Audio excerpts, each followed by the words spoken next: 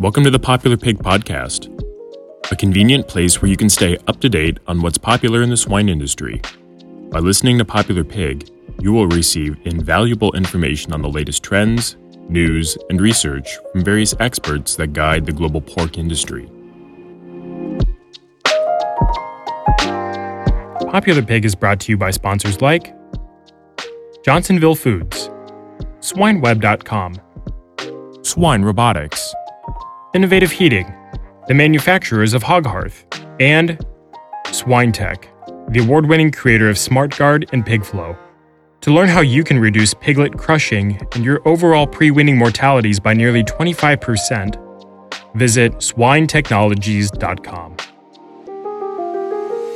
Welcome to the Popular Pig Podcast. My name is Matthew Rhoda, your host for today's episode. Today, we're going to talk about selecting and preparing gilts for success with Mr. Ron Ketchum. Thanks for joining us today, Ron. My pleasure. My pleasure. Excited to talk about this topic. We've been on a previous call kind of digging into some of the things you've been looking into, and this has been an area of opportunity that I don't think a lot of people have focused on as of late with some of the survivability studies that the university is doing together. So let's bring this to the forefront of our thoughts today and really dig into gilt selection and preparation. Before we get into that, I'd love for you to talk a little bit about your career and how you got involved with the swine industry. University of Missouri graduate in 1973. Had several opportunities for jobs after that. When I was at school, I got to work with Dr. Billy Day and his team that did a lot of research on gilt development. They did some stuff on ovulations and controlled ovulations, and I remember checking 500 or 600 gilts every day for heat cycles so we could do studies with them when I did on a work study that I had with them. So kind of got me into the industry a little bit. My first job was with a genetics company developing their AI breeding program and selecting genetics for that. So I bred my first sow artificially in 1969 and then developed that program and then saw it over the next 20 years become a thing that's commonplace today. I remember teaching classes at Purdue on how to collect boars, extend semen, and breed sows. That was in the mid 80s. So that got me started. I then taught myself ventilation and facility design, spent a lot of time in barns, and then got into records. And I always thought whenever I went to a farm to help them figure out a problem, records were important. So I remember going all through the pig training in the schools they had back in the 80s. And being able to take reports, cut and slice pieces out of it, go to the farm and say, okay, here's what I see as a problem. How are we going to work on it? So I've always I like to be prepared when I go to a farm. I know what I'm kind of be looking for. What do we got to fix versus trying to find something? And that led me then to be a consultant, 15 years for a large feed company. Then in 2000, I moved to Fremont, Nebraska, became part of Swine Management Services. They were interested in selling the business. So in 2002, a partner of mine, Mark Ricks, we bought it. So we've been, 18 years with SMS. We developed a benchmarking program. It's pretty well known around the country, North America, and even some work we're doing in Australia. Mark and I are getting up in age. So we sold our company the end of September 2019 to MetaFarms. So now we're a division of MetaFarms, and they will hopefully continue the company proceeding on. Mark is working part-time, and I plan to go to part-time working here as we get to the end of the year. So that's kind of been my career. I've enjoyed it. Pigs have been my passion, and helping producers to do better. So I currently work with about 450,000 sows on a consulting basis of doing analysis of their records and consulting with them. So I've been quite busy, and it's kind of fun. And I'm going to try to taper that back a little bit starting the end of the year and work with a few of them and try to get a little more time to travel and do some things that I haven't done because of my work ethic and working in the swine industry. Yeah, I can definitely see how you'd be pretty busy with 450,000 sows that you're continually looking at reports and trends. And so what are some of the things that can be done with gilt selection that can improve the likelihood for success for each gilt? I think it really starts, as we've noticed this last few years, sow death loss has gone up. We've seen productivity increase. but we've seen retention of younger parities has gone down. We've seen a higher culling rate of our younger parities and a higher death loss. So it's something that we've kind of neglected. I think we buy some gilts, we put them in a development area. Then when it becomes breeding eligible age, which that's quite a lot of variation, somebody starts breeding on gilts and basically, well, we need an extra gilt or two bred this week to make target. So I don't think we've really made that a high priority of what is the quality of the animal, is the structure correct of the animal, are they set up to optimize their productivity and give me the most pigs they can during their lifetime here. So I think it's an area that's been kind of neglected in research and in a lot of farms. The top end farms have figured it out. They have people dedicated to that process, where some of the other farms have taken it for granted that that's just a gilt and I got to get her bred. And I think it's an area that needs a whole lot more work. Okay. So what are some of the costs that come from this? So when people neglect gilt selection and preparation, I mean, where are they gonna lose out? Well, I think I see it in two things: is lifetime productivity. How many pigs can I get out of that animal lifetime? And we know it takes about 3 parities of pigs to cover the developmental cost and the purchase cost of that animal. So we got to get there and then try to get more animals after that. And as I mentioned earlier, the higher culling rate of these younger animals and death loss. I was asked a while back, what's the cost for a dead animal? And I did some estimating, looking at the cost of the gilt, the development, the lack of the cull animal sales. And in most cases, the animals are pregnant when they die. The loss of the income from that pig, from the pig's litter that she had, I think it's around $1,000 for each pig that dies, animal that dies, that have pigs in them, cost to the unit. That's $1,000, a lot of money, So we've got to take it, be more. We need to be better at that gilt development process to reduce that losses and get more lifetime productivity. So do you think in some ways as an industry, we undervalue the replacement cost of that sow or that gilt? Oh, yeah, definitely do. A lot of times in the record programs, we don't even see the gilt appear till she's bred. So it's hard for us to evaluate what percentage of those animals they bought actually made it to their first litter or first breeding. And in a lot of cases, we don't know those costs back there, what it's really costing in most of the just taking stuff from the record programs.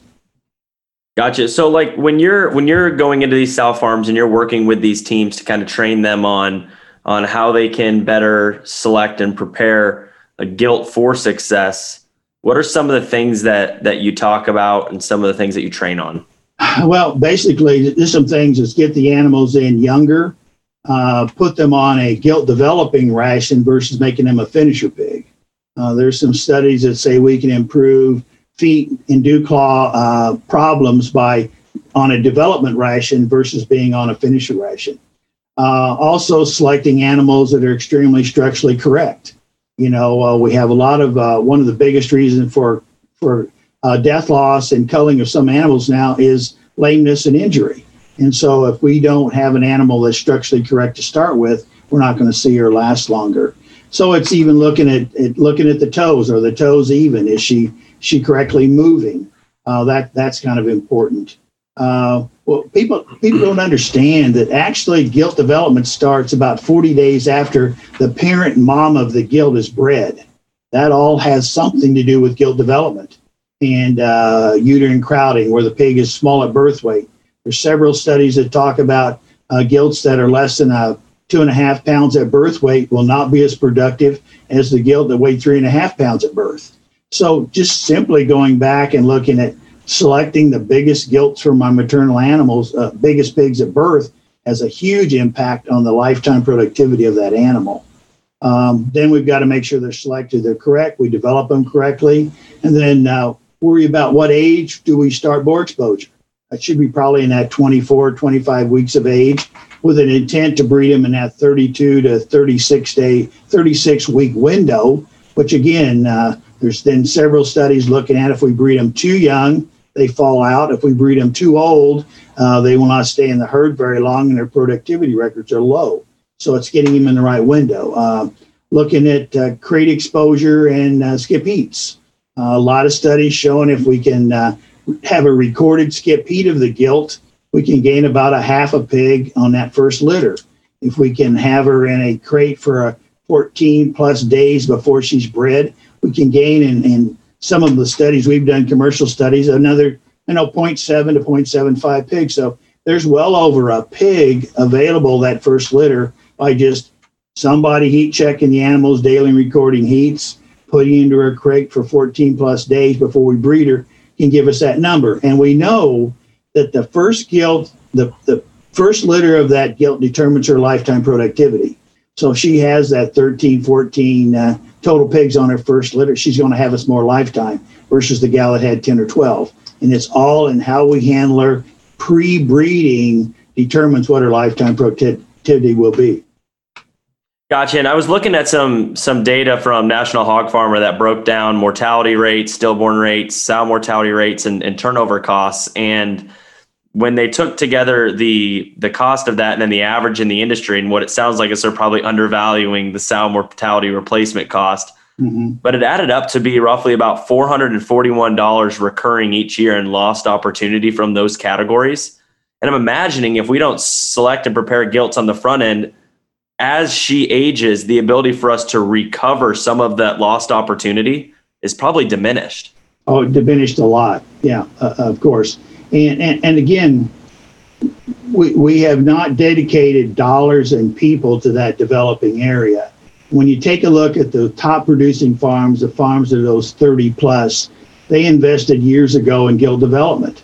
They like to bring them in at feeder pig weight. They control their diets. They have people back there daily that do the bore exposure, the heat checking, the recording of the information. So when that gilt's ready for the breeding area, we've done all the basic things we need to do to optimize their productivity. And so there is an investment in people and facilities to be able to do this right. And I guess if I bring it, maybe it's too far down, but is the way that we look at the GDU today and gilt preparation more or less a glorified finisher, and it should be more? Yeah, in some cases it has been. Or there's still farms out there that have an isolation barn. The gilts come in, they're there 30 to 60 days, then they move up to the breeding area. And again, they haven't done that prep time that needs to be done and dedicated the right things to do. Again, it's the top farms have dedicated people to do that.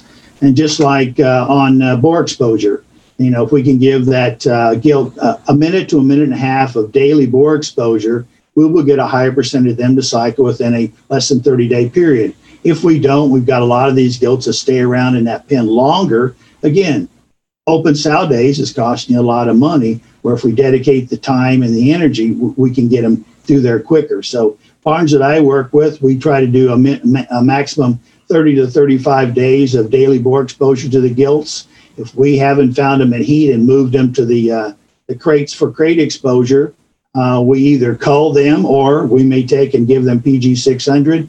We give them another 10 days and they're on the truck to the cull truck.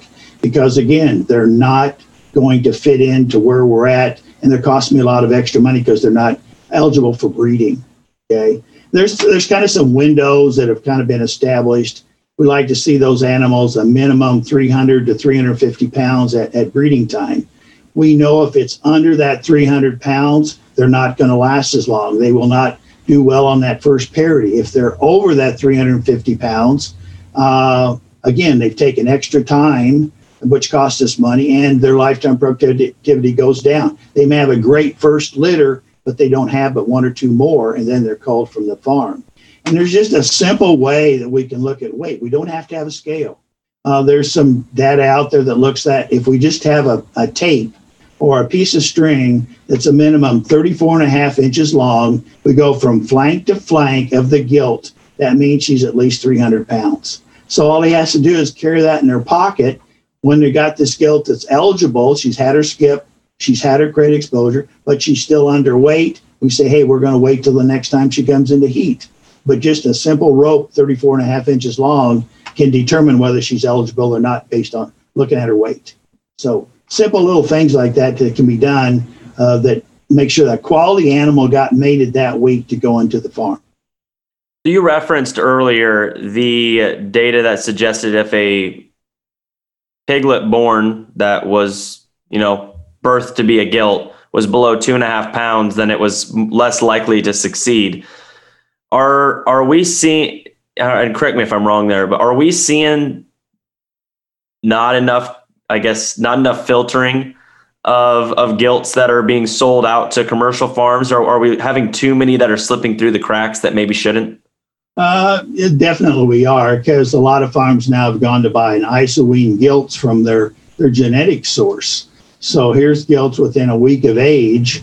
How much work has been done to filter out those pigs there? And if you look at some of the numbers, it's looking at about 70% of those gilts originally, right, may make it to the breeding area. So we're losing about 30%, but we know nothing about their history. If the animal is born a little bit light and they keep them a few more days in the farrowing house, here's a gilt that we may end up breeding that potentially she's not going to be good lifetime. So I think there needs to be more scrutiny made, even far back. Maybe any gilt that's born under 2.5 pounds, they shouldn't be eligible for replacement gilt to be sold. That's something maybe our genetic companies need to look more at, and to help out the end producer that's buying that gilt from them. So when you buy an isowean gilt, they may have counted the underline, maybe, and there are sound that day that we get them. But what happens after that has a lot to do with what retention we have of those animals. Now, a lot of these multiplication sites, they're recording birth weights, aren't they? Some of them are, but more and more in the nucleus and the farms from the genetic companies, not in a lot of their multipliers. Gotcha. They probably aren't doing that information now. Just for productivity, they should be eliminating some of those light pigs, but a lot of times they're worried about the number of pigs that are weaned, not the quality of the pigs that are weaned, that we need to be worrying about.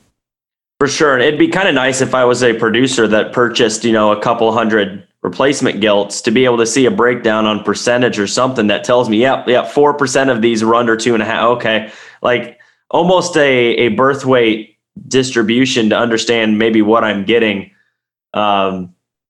Maybe we just don't see enough information as producers when we're purchasing these replacement gilts. A lot of times we'll get the birth week of the gilt, so we know what week. But if we look at the distribution of the weight of the animals we've got, there will be pigs probably from 10 pounds to 17 pounds that are born the same week of age. Something influenced their difference in growth rate while they were on the sow, and probably the number one thing was birth weight. So you're probably right there. The obvious bottom ones probably need to be removed from just that factor. Okay. Gotcha. So I guess we've talked about bringing them in, getting them bred, getting them to the farrowing house. When they're in the farrowing house, what are some do's and don'ts when it comes to gilts? Well, I think a lot of it is just first off is making sure they weighed at least 300 pounds when we bred them. Because if they come in if they were bred underweight, they're still trying to grow. They're still trying to grow, and those gilts cannot consume enough feed in the feed to continue to grow, lactate a litter of pigs, and then breed back. I think an area that we've noticed that our gilts in a lot of farms are becoming the most productive parity. We've been able to load them up with extra pigs, and they end up lactating them at the sacrifice of their bodies, losing extra weight, which then affects their ability for them to breed back, or in some cases be culled. So sometimes that really good first parity gilt that weaned as 13, 14 pigs doesn't get a chance to see her second litter because we over abused her that first litter. So some things I think we got to look at is make sure they're at that proper weight of breeding. When they're coming up before the farrowing house, I think we need to be making sure those gilts are getting some bump in their diets that last couple weeks. There's still enough data that tells us we can bump a young parity animal the last couple of weeks in feed, influence the birth weight and the size and stuff of that pig that they're having on the first litter. So we can still do that. Getting her ready, making sure that she has her feet and leg structure is right. If she's got an issue with a hurt dew claw or a toe or something, again, it's going to affect her ability to get into the crate and eat feed. I've got a lot of farms now that we're switching to lactation diet. pre-farrow, as far as 2 weeks in some cases. Again, transitioning dieting so the gilt, when she gets to that farrowing house, is already on the diet she's going to lactate on. She switched her system over to producing more milk, and some of the studies showed higher colostrum that we have availability for those pigs. Then making sure that temping those gilts. I highly recommend temperature be taken the day after they farrow. She's got a temperature, she needs to be treated immediately, not waiting to day 3 or 4 when, well, she's not eating well, and now we're going to have to probably replace her and put her pig somewhere else. So $30 thermometer in a few seconds the day after she farrows, whether it's a gilt or a sow, is a necessity today to monitor her to make sure she's going to be okay. And then it's to getting optimum feed intake. Whatever you can do to optimize her feed intake during lactation. I have some farms that are on batch farrowing, and we are able to, on batch farrowing, to isolate the gilts away, the P1s, put them on a better diet, a high density diet. And I've really seen huge influence on that, of a higher percentage of them weaning pigs, a higher percentage bred back by day 7, and weaning bigger pigs. It just says on some of these sow diets, she can intake enough nutrition daily to maintain her body and raise her pigs. So I envision down the road that we'll have 2 lines in lactation, where we'll have a high density diet, a low density diet, and we'll mix that. We'll start out with the P1s, a high density. The mid parities will be a mix, and the older parities on the low density to reduce cost because of high intake. And I think we've got to start to do more things like that to recognize, I'd like to see her see more than 1 or 2 litters. We got that first litter sets that precedence on what she's going to do. And then I guess one other thing within the farrowing house, that you have some new employees who are seeing these high performing gilts. They're doing great. They're weaning big pigs. They're pushing a lot of them out the door. What's the danger of using those gilts as a nurse sow? Well, that when we take that litter off, she's going to probably lose some more weight. So I'm really regimented. If we're going to use a nurse sow, it's going to be a 2 or a 3, which has already had the experience. She's milked. We want to get the gilt back. We want to get her on as much feed as she can intake from weaning until she's bred, to try to get her to cycle back quick, breed back, and stay in the farm. So the gilts are, all I'd like to see there is that they lactate as many pigs as they have available functional nipples for that first 3 or 4 days. And so we make sure those nipples are functional throughout her lifetime. But after that, she needs some relief. And some of these farms that are moving to a little bit older weaning ages, it's going to be difficult for these P1s to lactate 26, 28 days and then be able to come and stay in the farm. So we got to be cognizant of that as we try to do some things that their bodies just won't do. And it may be just simple as what I said a while ago. They need to be on a higher density diet, higher energy, higher amino acid, just to make them go through the rigors of that first litter. Gotcha. So one other thing that's going on right now in the industry that's kind of taking everybody's attention is Prop 12. Prop 12 compliance, Prop 12 renovations, continual changes in kind of the expectations of what that all means.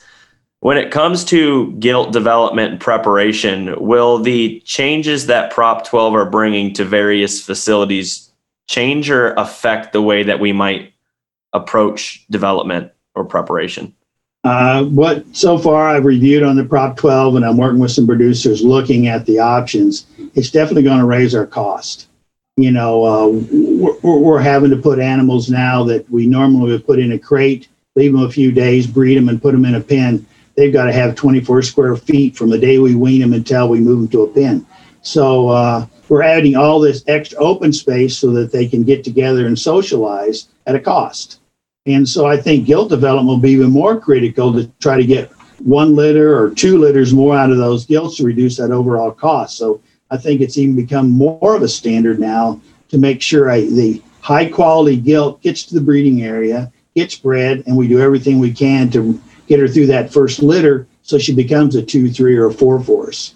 And so I think it's going to emphasize even more that gilt development's a key that you're trying to make this happen. So very confusing on some of the things that's out there today that people think we need to do. And they just think we can just do this for nothing. But there's cost. There's huge cost to what some of the people are going to have to do to be able to be compliant. And Are we going to get a premium for the pork? Maybe in the short run, but what will happen in the long run? Will it become still a commodity? So who knows what's going to happen? So a lot of people now really trying to figure out, where am I going to fit in this industry, and what have I got to do or spend to be able to stay in the industry? So very concerning to me. Kind of getting to my end of my time here, but I think it's huge stresses back on the pork industry, even the livestock industry. Some of the things that are coming up now and from the states that they want you to do, it's money cost prohibitive. So where are we going to be out on meat protein as we go down the road and into the future? For sure. I guess to wrap things up, would you mind sharing one golden chop that you might have, some feedback, life saying, whatever it might be for people listening? My biggest thing is you got to be passionate about whatever industry you're in.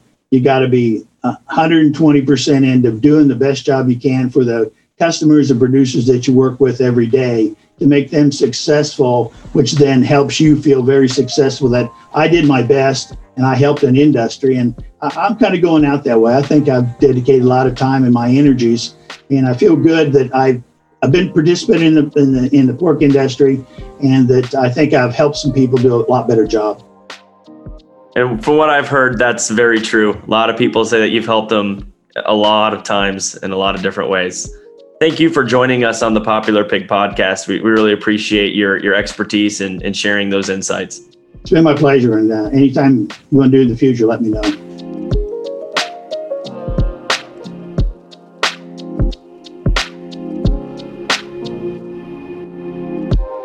Thank you for joining us on this episode of Popular Pig.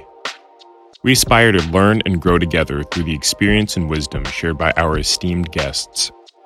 Therefore, if you enjoyed this episode, please share it with your friends and colleagues within the swine industry. For more information, please go to popularpig.com and subscribe to receive updates when new episodes are available.